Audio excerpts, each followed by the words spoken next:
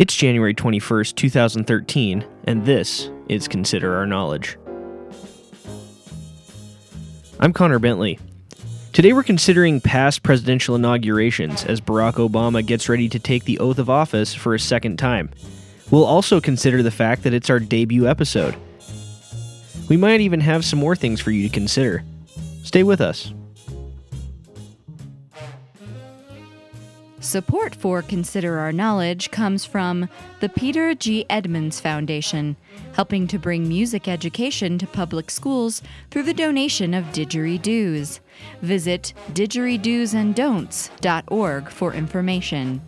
And TGI McFlippies, now serving a line of vegan dishes, including the Jack Daniel's Soy Patty Melt. TGI McFlippies. Flip in some flavor, neighbor.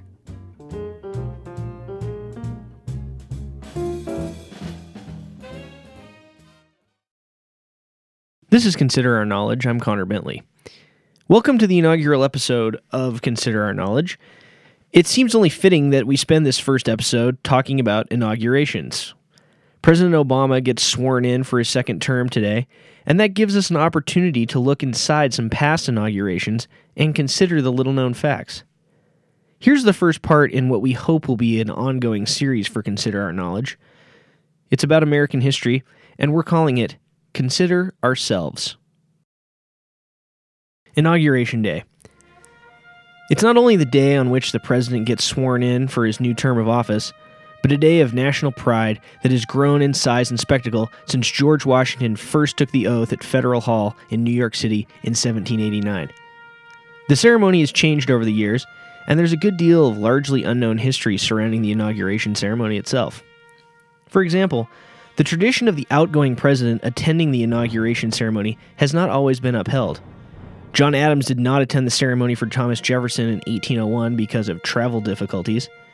Woodrow Wilson did not go to the inauguration of Warren G. Harding, but did ride with him to the Capitol building. And Richard Nixon did not attend Gerald Ford's swearing in 1974 because he was a dick. In addition to the president, the vice president also takes his oath of office on Inauguration Day. After the vice president has taken the oath, the tradition is for the United States Marine Band to perform the song Hail Columbia. Only once in the 20th century was this not the case. In 1993, after Al Gore was sworn in, new President Bill Clinton played a 12-minute saxophone solo. Now, the actual oath that the president takes has been the part of the ceremony that has changed the least since 1789. But when George Washington was first sworn in, it is said that he added the phrase, "So help me God," which has become an official part of the oath.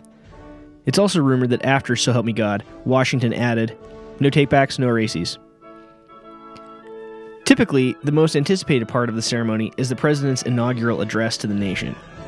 Abraham Lincoln's second address is still held up as one of the best, but it's far from the longest. William Henry Harrison's speech in 1841 was 8,495 words and lasted 2 hours. Needless to say, when he died 30 days later of pneumonia, people were glad they wouldn't have to sit through any more of his speeches. Since 1953, a luncheon has been held immediately following the ceremony that is attended by leaders of both houses and the new president and vice president. The outgoing president and vice president are not invited, and since 1993, they have gone to Chili's, where they get a complimentary Awesome Blossom. There is also a tradition of a parade following the luncheon, with marching bands and dignitaries traveling down Pennsylvania Avenue from the Capitol to the White House. The president and his family are also a major part of the parade, and people line the route in hopes of catching a glimpse of the first family. In 1977, Jimmy Carter walked all the way from the Capitol to the White House, although for security reasons, subsequent presidents have only walked a part of the way. This is also because no other president has enjoyed the hobby of power walking as much as Jimmy Carter.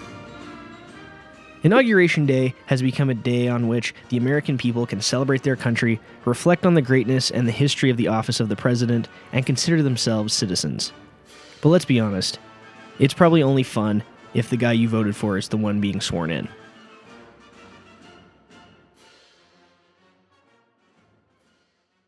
That was the first installment of Consider Ourselves, and we'll hope to bring you more installments from that series over the coming weeks and months. Now, because this is our first episode, we just want to take a minute and let you know what kinds of things you can come to expect from Consider Our Knowledge. Have you ever considered the inner workings of the Supreme Court's rock, paper, scissors method of voting? Have you ever considered what happened to the cast of The Adventures of Pete and Pete? Have you ever considered the high-stakes world of professional Scrabble? I'm Connor Bentley. If you have considered these things, or even if you haven't, tune in to Consider Our Knowledge, where we'll tell you what kinds of things you should be considering, like the largely forgotten backwoods folk electronica movement of Eastern Kentucky, or sock puppet Shakespeare. Consider Our Knowledge, because considering is the first step to knowing.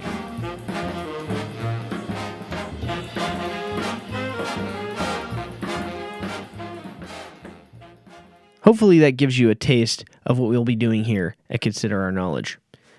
Make sure to look for episodes of Consider Our Knowledge at iTunes and at our website, considerourknowledge.com. We'll also have some blog entries and bios of me and the other contributors for the show. That's all we've got for today's show, but please consider following us on Facebook and consider telling your friends about Consider Our Knowledge. I'm Connor Bentley.